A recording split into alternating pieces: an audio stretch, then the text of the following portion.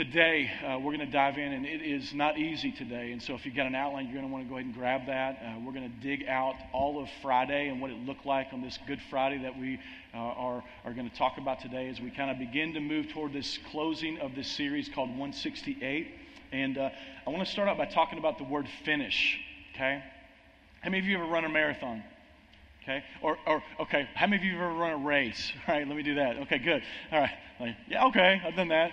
To the fridge, yes, and I'm always winning. But the idea of finishing is really, really important. And some of you have had projects that you've been working on, some of these to-do lists that have been really, really big, and or maybe home projects, and you've been wrapping up some stuff, and they've been kind of hanging over your head, and at some point you're like, can we just get to the finish line? I mean, this is exhausting, and depending on the margin in your world, the busyness of life, or even your energy level as to whether or not you can actually get to some of those things or would like to get to some of those things. And some of you've been trying to get out of debt, and you've been working hard with this. God's convicted you of it. You've been really spending time to try to spend less than what you make, to begin to save, and to begin to crush all these debts one at a time.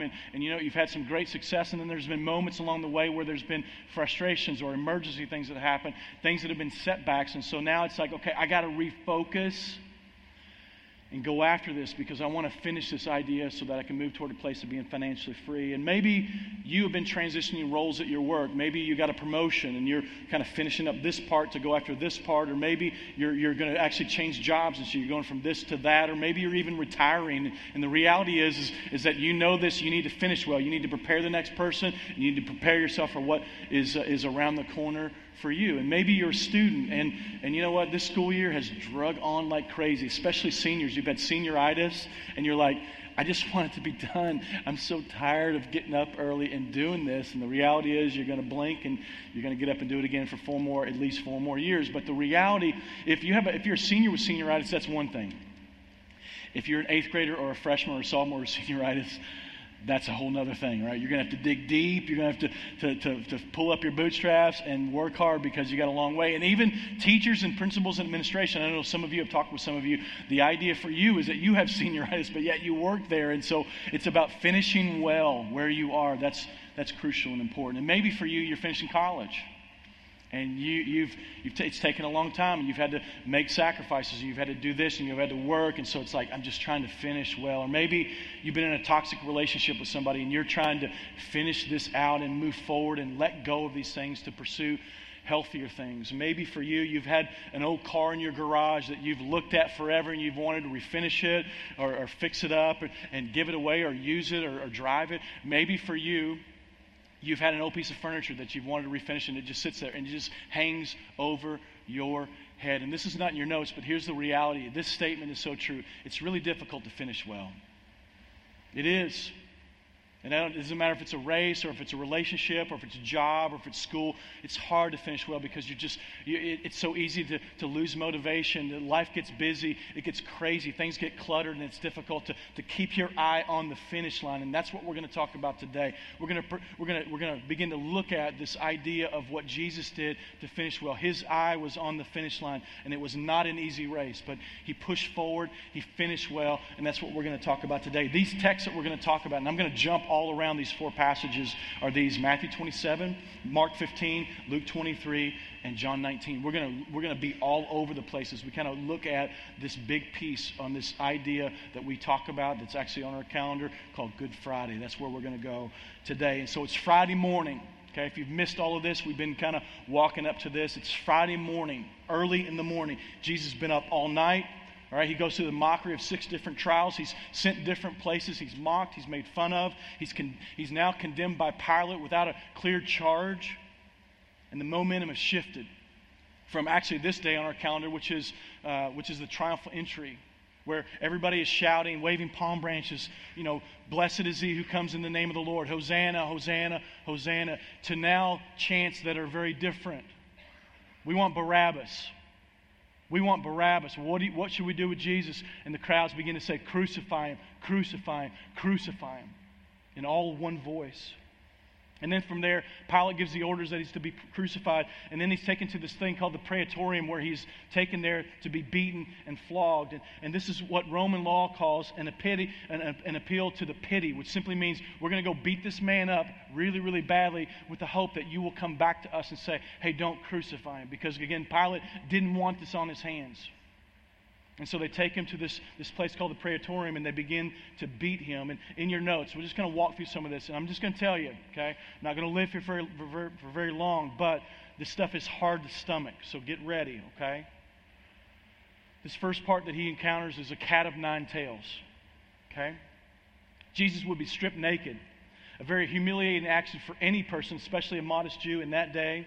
He was then tied to a pole, standing up or bent over, leaving his back, okay, his legs, his butt exposed. He would be shackled by the hands above his head, stretched out with his back just so that way the skin is as tight as possible, because as they begin to whip him, they want to tear the flesh as easily as possible. Roman executioners would stand on either side of Jesus with this thing called a flagellum, which is a cat of nine tails. Never heard of it? Here's what it is. It's basically this. It's like a whip. And it has 9 leather straps on it with hooks on each of those. And on those hooks are metal, our bone, our glass, our stone, our sharp objects used to tear the body apart. Criminal was not to receive more than 39 lashes. 40 was known to kill a person. Okay? A soldier would stand on either side, and they would rotate back and forth, going from the top to the bottom, whipping the fire out of a person. Stories are gruesome. Eyes being gouged from a man's face, ears being ripped from their heads, ribs being pulled from their bodies, even the spinal column being moved out of place. Jesus is being scourged, and his flesh would be ripped from his body. 6 out of 10 men that went through this didn't even make it. They died. At this point, Jesus is beaten so bloody, so badly that he is unrecognizable. Isaiah 52 talks about this, and I used this last week, and I'm going to use it again. Just as there were many who were appalled at him, his appearance was so disfigured beyond that of any human being, and his form marred beyond human likeness. Prophecy fulfilled 700 years later. You can't even tell that that's Jesus. In your notes, there are more mockings and beatings that will come toward Jesus in the minutes to come. The fact that Jesus survived these floggings would have spoken to his strength and his stamina in the midst of all of this. Jesus is untied. They put his clothes back on him. He's led into a private quarters of Pilate with our 600 other soldiers of his who begin to continue the humiliation.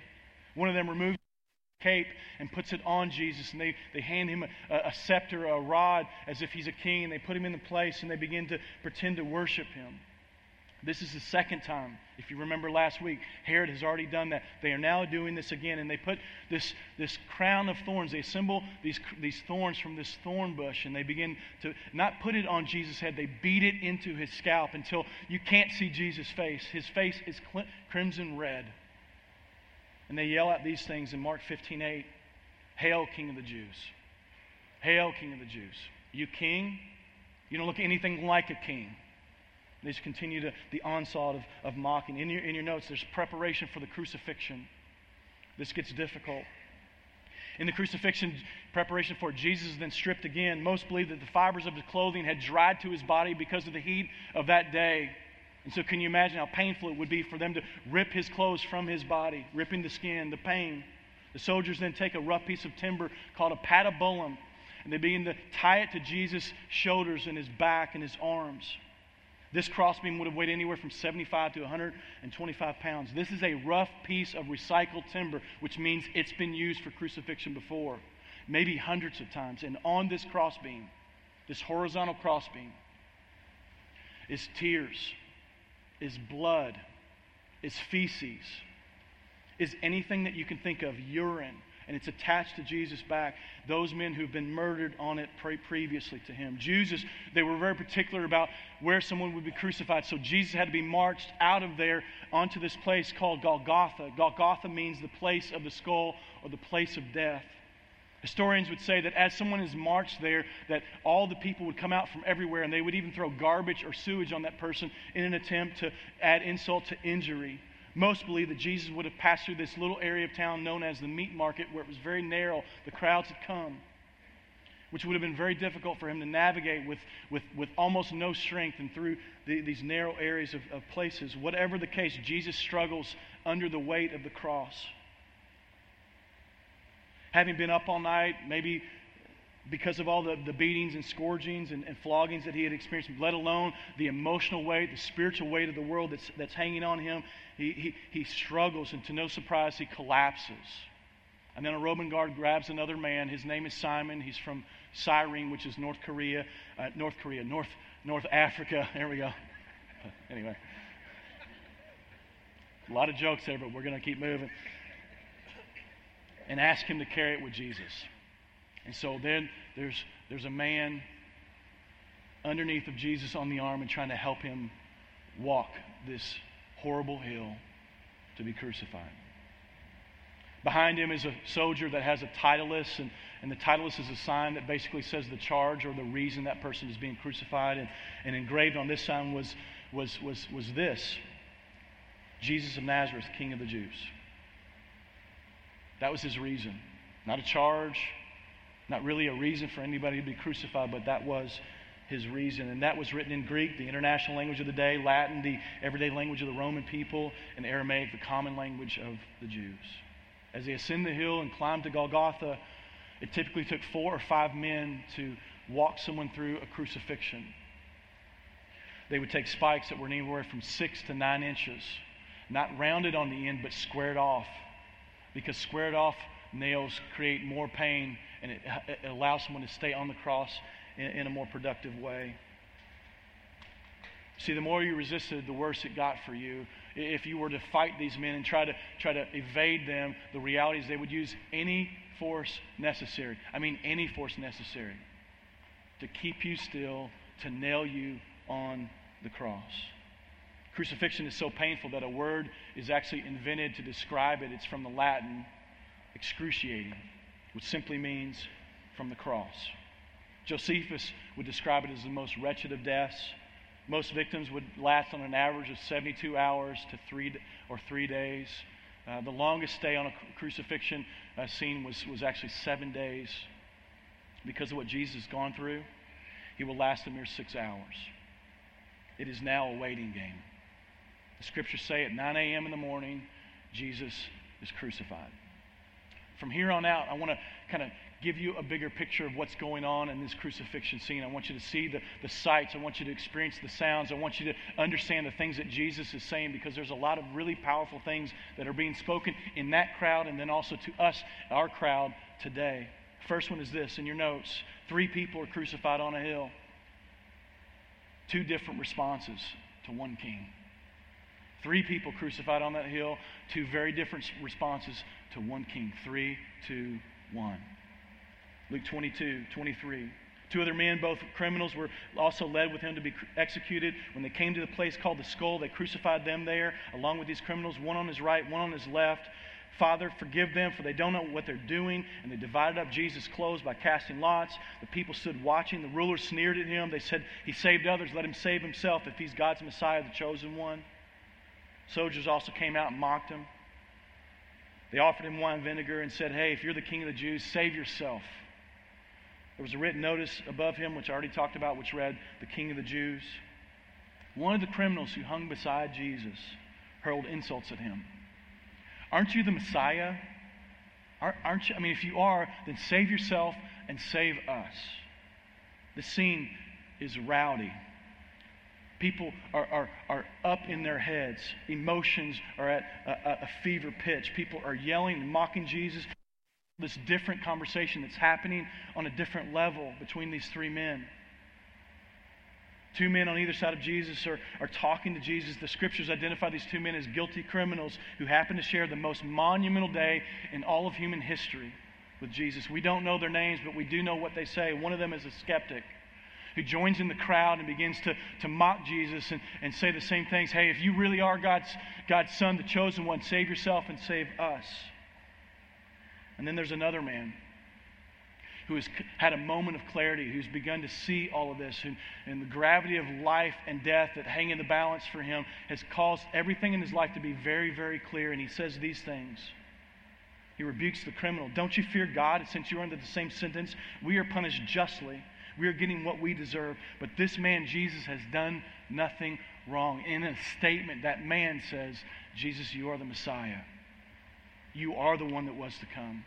I recognize that you are different than us. I recognize that you're different than everybody else, that you are actually the one that all the prophets talked about, that we were predicting that one day you would come, and for some reason I've missed it, but now I see it with all that I am. And then he makes a desperate plea. He says this in verse 42, Jesus, remember me when you go into your kingdom. Can you imagine being that man? It's the 11th hour of his life. He knows that, you know what? He's about to die. He reaches out to Jesus and says, Jesus, remember me when you go into your kingdom. Look at Jesus' response in verse 43. Jesus said, truly, I tell you, today you will be with me in paradise. Jesus, in the midst of his own personal anguish, looks over at this man, offers this man the gift of his life. Not just this life, but for all eternity. Truly, you can trust me today, not tomorrow, not one day, but today you will be with me in paradise. He's saying, my grace is enough. This man might have been the first guy that is ushered into the kingdom and who was so undeserving. James McDonald, who's a pastor, speaks about these two men that had two very different responses. He says these criminals represent us, you and I. One of them recognized Jesus for who he was and received him, and Jesus promised that when he died, he would be in heaven with him. The other man rejected Jesus and closed his heart. Unlike the first criminal, when he died, he didn't go to heaven, he went to hell. In that sense, these two men on either side of Jesus are just like everyone, every single person, you and me. We either embrace Jesus as Christ, our Savior, and we spend eternity with him, or reject him and say, you know what, I don't believe it, I'll have nothing to do with it. And these people will spend eternity separated from him. This moment, though, goes to show us that no matter what your past is, no matter where you've been, what you've done, what your sentence is, what people think about you, no matter the amount of guilt and shame, Jesus, his love for us is greater than all of that. You got to understand that today. It's greater than all of that. It's that song we just sang, the wondrous cross. So it's where love and sorrow collided so that we could be forgiven and free. His grace is more powerful than our sin. And as long as we have breath in our lungs, regardless of where we are, we can cry out to God and be saved. I love what Robert W. Stackle says, the center cross silhouetted against the sky of Calvary's Hill has an eternal message. God reconciles the whole world to himself by the death of his Son, and God can turn even the worst misfortune into an amazing blessing for those who trust his love through Christ. Now, I want to go back up into that passage because we blasted through something that I don't want us to miss, and this is in your notes. Jesus asked for forgiveness on those who were killing him. Okay? It's one little verse. It's Luke 23:34. He says, Father, forgive them because they don't know what they're doing.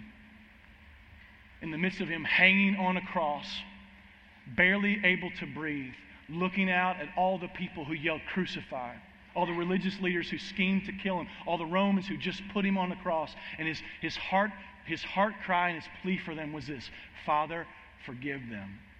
They don't know what they're doing. Can you imagine being on a cross? Can you imagine looking at the people who put you there and your heart's desire for them is forgiveness? I can't. I wish I could. I wish I could say I was spiritual enough to go, yeah, I'd do the same thing. I'd say something. It just wouldn't be that. His desperate plea for them is, Father, forgive them. They don't know what they're doing. And the reality is that in the midst of the cross, you still see the heart of his teaching and the passion of his life, which is his message, which is there's grace for everybody. There's forgiveness for anyone and everyone who would believe. And here's the cool thing, and the convicting thing. As we think about the people in our lives who've done damage to us, who've hurt us, who've sinned against us, this is our commission. This is our command. This is the place that compels us to forgive and release and let it go for the people who've hurt us. Because I promise you, I'm sure you've been hurt, and we could stand here talking to each other forever and ever and ever about everything and every person and every word that was said, and I would agree with you, but God still calls us and commands us to forgive. To forgive. And so here's the question. Is there anybody in your life right now that the Lord is revealing to you that you need to forgive, express forgiveness, and let it go? And here's the reality. This may be difficult. It will almost be impossible if you don't understand God's forgiveness of you through the life of Jesus. But once you experience His forgiveness and grace in your life, we are simply called to do exactly what Jesus did, which is to extend and give over forgiveness, to release our grip, give it over to God, let God take care of it, and let it go. And not only does He command us to do that, but He'll give us the strength to do that as well. Next part, Jesus addresses His mom. I don't know about you. I don't know if you're estranged from your mom, or you're close to your mom, or you love your mom. This had to be difficult. As Jesus is going through all the things that He's going through on the cross, He begins to look out at all the people. Some hate Him. Some wanted Him there. Some planned for Him to be there. And then He sees some of His family. Can you imagine what it would have been like for Jesus just to lock eyes with His mom? A middle-aged woman who once was a teenager who was visited by an angel, and that angel said, hey, today God has put His Son in your womb, and one day He will be the Messiah that will save and redeem the world. Jesus' mom, the one who breastfed Jesus, the one who prayed for Jesus, the one who rocked Jesus to sleep, the one who picked up Jesus when he would fall and scrape his knees. This is the same mom that watched his son grow to become a man who was full of God and wisdom and stature, who was in favor with God and favor with men. But now it looks anything but that. This is the scene. John 19, 25 through 27. This is a woman that's courageously standing in front of Jesus at the cross, barely able to stand, her heart beating out of her chest, tears rolling down her face, overwhelmed in the moment. This is what happens in John 19. Near the cross of Jesus stood his mother's sister, Mary, the wife of Clopas, and Mary Magdalene. While Jesus saw his mother there and the disciple whom he loved standing nearby, who was a man named John, he said to her, "Woman, here is your son." And then he said this to the disciple that he loved, "This is your mother." From that moment on, that disciple took Mary to be in his home, and he would take care of her. Jesus looks at his mother and John and says, "Listen, John, I need you. I need you to take good care of my mom. Look at her. Look at what she's going through. This is too big for her. She doesn't deserve this. So John, you got to take her in. You got to provide for her. You got to be there for her. You got to protect her. You're going to have to help her walk through this situation. John, take care of my mother." And then next in your notes, this doesn't get any easier. Jesus is separated from his heavenly Father. This cup that we talked about last week or 2 weeks ago, where he says, "Hey, take this cup from me. I don't want it. If there's another way, let your will. If not, then let your will be done." He now is drinking this cup of wrath, of pain, of suffering. God's justice put on Jesus. The sinless, spotless Lamb of God experiences all the sins of the world that are put on him. In that moment, Jesus feels for the first time in all of his life eternally separated from his Father. Matthew 27. From noon until 3 in the darkness in the afternoon came over all the land. About 3 in the afternoon, Jesus cries out in a loud voice, my God, why have you forsaken me?" Maybe you've said that. Maybe you felt that. Can you imagine Jesus, who was a part of the Trinity, God the Father, God the Son, God the Spirit, all of a sudden is broken for the first time in all of time, separated from his heavenly Father. Then in your notes, Jesus says 3 powerful words. I'm sure they barely came out of his mouth. It is finished. It is finished. I'm certain that as his body is shutting down, as the blood begins to just roll down the cross and pools out onto the ground, the pain is overwhelming. Involuntary panic begins to happen. Muscle cramps knotting his forearms and upper arms and pads of his shoulders. His movement up and down the cross just to try to get a little pocket of air to continue to breathe as his lungs begin to fill up with carbon monoxide. All of this, Jesus is thirsty. And it says this in John 18. Later, knowing that everything had been finished so that the Scriptures would be fulfilled, Jesus said, I'm thirsty. And a jar of wine vinegar was there, and so they soaked it on a sponge and put it on this stick, and they lifted it up to Jesus' lips. And when he received the drink, it says this, Jesus says, it is finished. It's done. The mission that the Father called him to was finished. He broke the tape. He finished the race. The work is done. I don't know if you realize that or not, because here's what we do, and there's a lot of religions out there and even denominations that push you to work and to strive and to climb a ladder and try to appeal to God and try to get God to look at you and his love to shine down on you. And when you're good, he loves you. When he doesn't, when you don't do good, he doesn't. And the reality is that's not here in this cross, not in this scene. I've said this before. Religion is spelled D-O, which means you're always doing, always striving, always trying to, I got to read the Bible. I got to do all these things because if I don't, then God won't love me. No. That's not Christianity. Christianity is spelled D-O-N-E because of this statement. It is finished. It's done. There's nothing that you need to do. It's been done for you. Grace is an invitation for all of us here today. Forgiveness, love, adoption into his family, purpose, life, and hope are all offered here in this statement. It is finished. Jesus says it's finished. He bows his head. He breathes his last. He gives up his spirit. Jesus died. He's dead. No heartbeat. No air circulating through his lungs, no blood flowing through his veins, and with no fanfare, no poetic prose, no drum roll, no fireworks, the gospel simply right, and he died. John moves the story forward.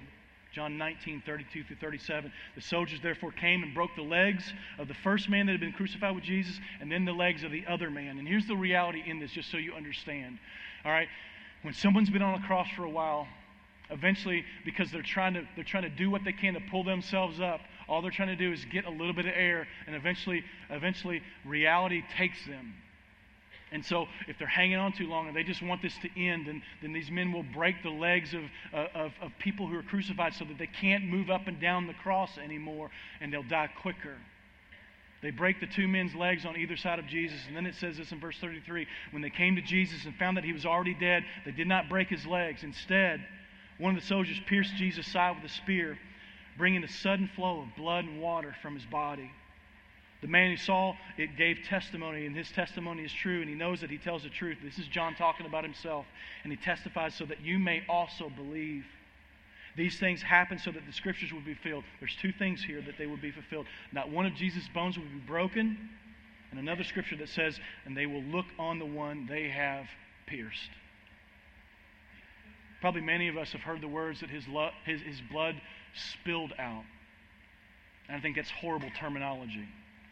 Because to spill out, it means to almost sound accidentally, like Jesus accidentally, gave up his life. And the fact is his blood was poured out. Jesus willingly, sacrificially said, I'm going to give my life for the sins of the world. I love what he says here in John 10:18. It says, no one takes my life from me. I lay it down on my own accord. I have the authority to lay it down, and I have the authority to take it up again. The command I receive from my Father. Jesus willingly laid down his life for you, for me, for every person that you lock eyes with, so that we could know and experience forgiveness and freedom. In your notes, darkness, the temple curtain, and a Roman centurion's response. You've already seen this, that darkness fills the afternoon sky. Not a usual thing. Matthew 27 says, at that moment the curtain of the temple was torn in two from top to bottom. The earth shook, the rocks split, and the tombs broke open. Check this out. The bodies of many holy people who had died were raised to life. They came out of the tombs after Jesus' resurrection and went into the holy city, appearing to many people. Hey, listen, if you like Walking Dead, this is nothing. All right? The end, hardly. Spiritually speaking, all hell breaks loose in this moment. Okay? Sky gets dark, earthquakes, rocks split, people are scared to death. It says that the bodies of people that had already died, the day, that Sunday morning that Jesus resurrects, they break forth out of the grave. Can you imagine? Because and for me in my 2020 time, I was actually talking to one of our other members in our church. We met for lunch, and he mentioned that very same thing. I've always read this passage. I've never paid attention to it. I've never seen it, and God just opened my eyes to that. Can you imagine being a first century Jew? Can you imagine having people in your life that you cared for, that you loved, that mattered to you, that were meaningful to you, that either died or the Romans killed because of one thing or another, and you grieved them, you buried them, you said goodbye to them, and then that Sunday morning, next week we'll talk about this. All these bodies come out, these holy people who've come to know Jesus, know God. They come out and they start walking around, seeing your grandfather and your dad and your sister and all these people that you care about resurrected that day. Can you imagine demonstrating God's power to defeat the grave? Then Matthew talks about the curtain in the temple.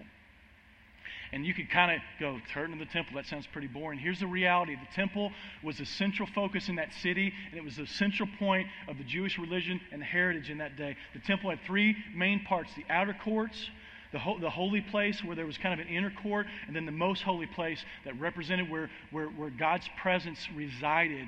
In that room was one piece of furniture. The Ark of the Covenant was in there. And no one got through there. No one could even touch the curtain other than the high priest. In fact, every year when he would do this, the reality is he would tie a rope around his leg and would go back there to sprinkle blood from the mercy lamb, the lamb that they would kill, an innocent lamb. They would sprinkle that blood on the Ark of the Covenant so that sins could be paid for. And the reality is if this high priest had something in their life that was broken or wrong or sinful and it wasn't dealt with, then they would die. And that's why they had the rope, so they could drag that person out, because no one was going back there. So the curtain itself is 4 inches thick, all right? Length of your hand. 60 feet tall, all right? And in the moment when Jesus cries out his last, "It is finished," it says that curtain that was 4 inches thick, 60 feet tall, torn in two, from top to bottom. I want to talk about that because there's some gospel implications here, especially if you were a first century Jew to today. It rings true with us. It was torn in two. Here's what that means, that all of a sudden now you don't need a high priest to go back through there to sprinkle some blood for you so that there's forgiveness, so that you can gain access, so that there's freedom now and you and God are good until another year when he brings another lamb and sprinkles more blood. The reality is now we don't need a high priest. There's no curtain that we have to go through. All of a sudden God's presence is out and we can be in that presence with God. We can have intimacy with God because of what Jesus did on the cross. Romans 5, 1 and 2. It says, "Therefore, since we have been justified through faith, we have peace with God through our Lord Jesus Christ, through whom," and underline this, "we have gained access by faith into the grace in which we now stand." Okay? Here's what I mean by that. When we approach God, we don't have to cower. We don't have to be fearful because of what we're doing or because of the mistakes that we make. We can stand in this grace and we can approach the throne of God with confidence, is what Hebrews says. The temple curtain was torn in two, and that's crucial. But it was torn from top to bottom. And here's the significance in that. It wasn't torn from bottom to top. There's so many religions. In fact, every other religion other than Christianity means you got to go from bottom to top. You want God to forgive you. You want to make your way into heaven. You want his favor to shine on you. Then you better start climbing. Climb the ladder of religion. Start reading. Start doing these things. Start giving. Start doing, start going out of your way. Do everything that you can to climb this ladder so that you can get God's attention, so that maybe one day if God's in a good mood and it all goes well for you, that he'll let you in. But here's the reality. I've already said this. Christianity is not a bottom to top thing. It is a top to bottom thing. You see, Jesus came down. He came down for us. I I love what John 6:51 says. I am the living bread that came down from heaven. Whoever eats of this bread will live forever. This bread is my flesh, which I will give for the life of the world. You see, this is God's initiation. We should beg him for it, but he extends this offer of freedom and forgiveness and a relationship with him and salvation as a gift. But it starts from the top and goes down. Jesus left heaven. He put on flesh and he came down. He came down into our mess, down into our darkness, down into our sin, down into our pit. And he died. He died, he lived a perfect life, and he died on a cross in our place for our sins. And in that moment, God's wrath that should have been put on us, you and me, was placed on Jesus. And sin was paid for. And now the world has an opportunity to be reconnected back to God. The story of this temple curtain that seems like it's no big deal is simply the gospel, torn in two from top to bottom. No more animal sacrificial system. No more Day of Atonement. Hebrews 7 says, such a high priest truly meets our needs, one who is holy, blameless, and pure, set apart from sinners, exalted above the heavens. And then they talk about Jesus. Unlike the other high priest, he does not need to offer sacrifices day after day. No. First for his own sins and then for the sins of the people. No. This is Jesus. And it says, he sacrificed for their sins once and for all when he offered himself. He didn't need a lamb. He is the Lamb. You don't need a high priest. He is our ultimate high priest. He is everything that we need. This Roman centurion, who was a man who oversaw a lot of other battalion of soldiers, he said this in Matthew 27:54. When the centurion and those who were with him were regarding Jesus saw the earthquake and all that had happened, they were terrified. Can you imagine? Of course they were. And then they said this. He said this, surely he was the Son of God. Think about that for a second. Rome was the oppressive power. It was the power in that day. They oversaw the world. They reigned and ruled, and they reigned with an iron fist. And here's a man who was a Roman, who lived for Rome, who killed people for Rome, who did whatever Caesar asked him to do, and at some point in this moment has a moment of clarity and says, surely this was the Son of God. And I don't know if it's because he'd seen Jesus teach. I don't know if it's because he saw how he lived or the people that he cared for, the way that he loved others, the way that he went out of his way to take care of those who were marginalized. I have no idea. I don't know if he saw the miracles. I don't know if he experienced one himself from Jesus. But here's what we do know. This man has seen and been a part of hundreds, maybe thousands of crucifixions. Probably numb to it. It's just his job. But this crucifixion was altogether different. Altogether different. He saw this man. He realized this man was a man. And he realized that he had been killed unjustly. And this man who's committed to Rome, who whenever Rome says jump, he says how high, makes a statement that changes everything in his life.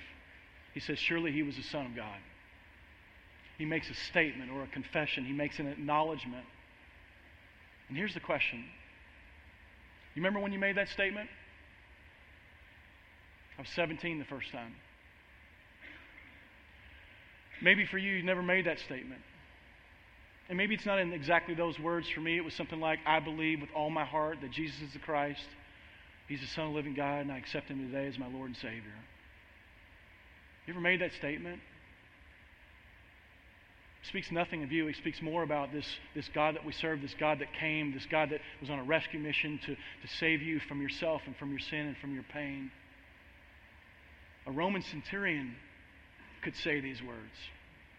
Can you? And every day in our lives, we make a statement by our lives, by who Jesus is and how he matters to us. And here's the statement. In your life, can people see that Jesus is the Christ? That he's the Son of God? That he is the Messiah, the chosen one that was to come? Let me wrap it up this way. John 19.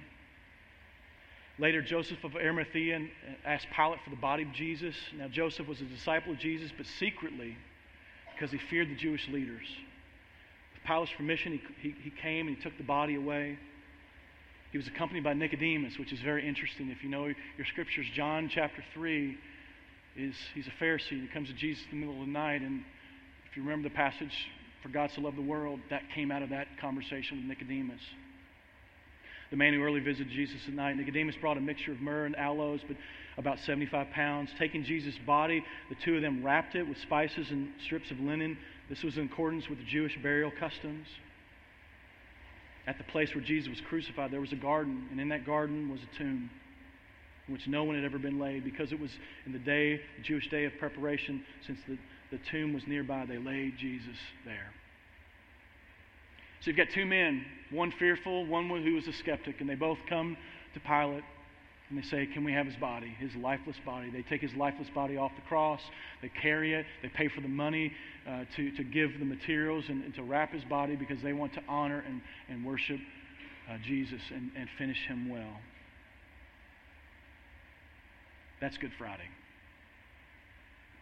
It's horrific for Jesus, horrific for the Father, horrific for those who were broken in that scene, at that cross, in that day.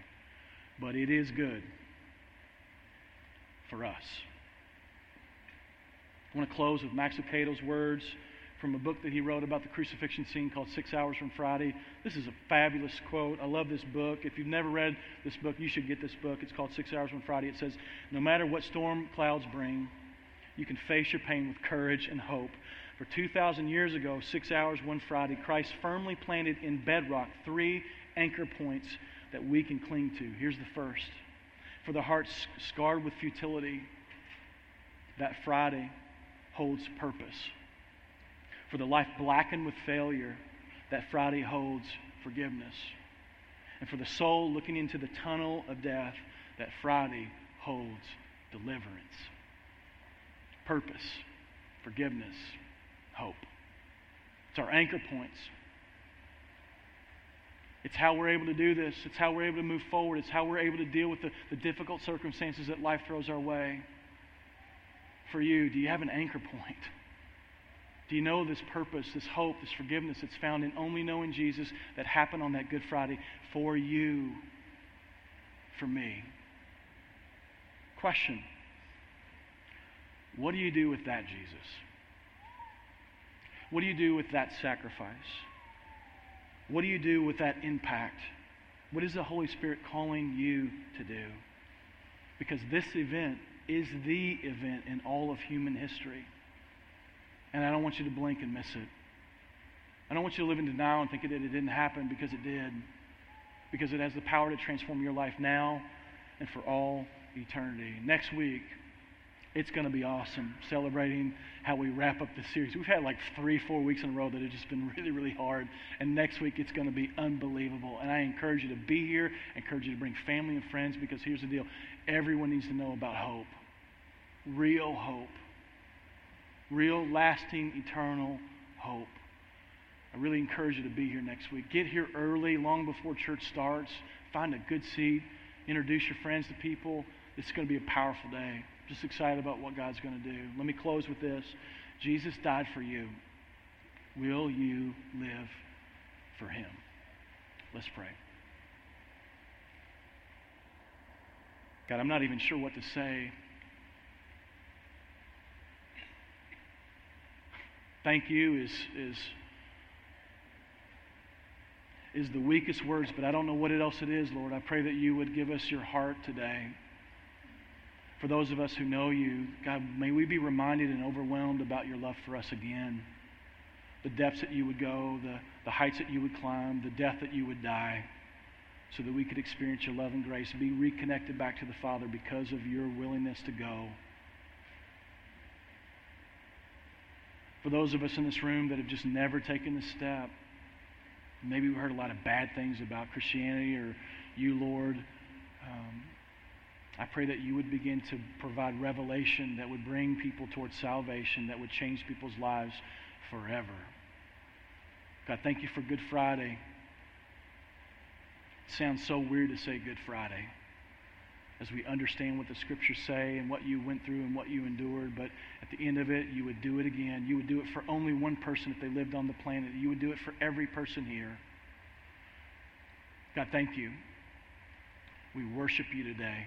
We celebrate this passionate finish that you had on the cross so that we wouldn't have to endure a cross, so that we wouldn't have to experience your wrath, so that we could be forgiven, adopted, and found free and not guilty. God, that you would rescue a man that's on a cross beside your Son.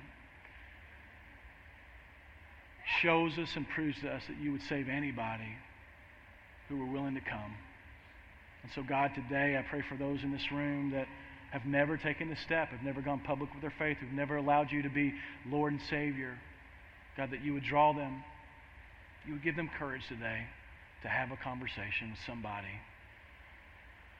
Father, thank you.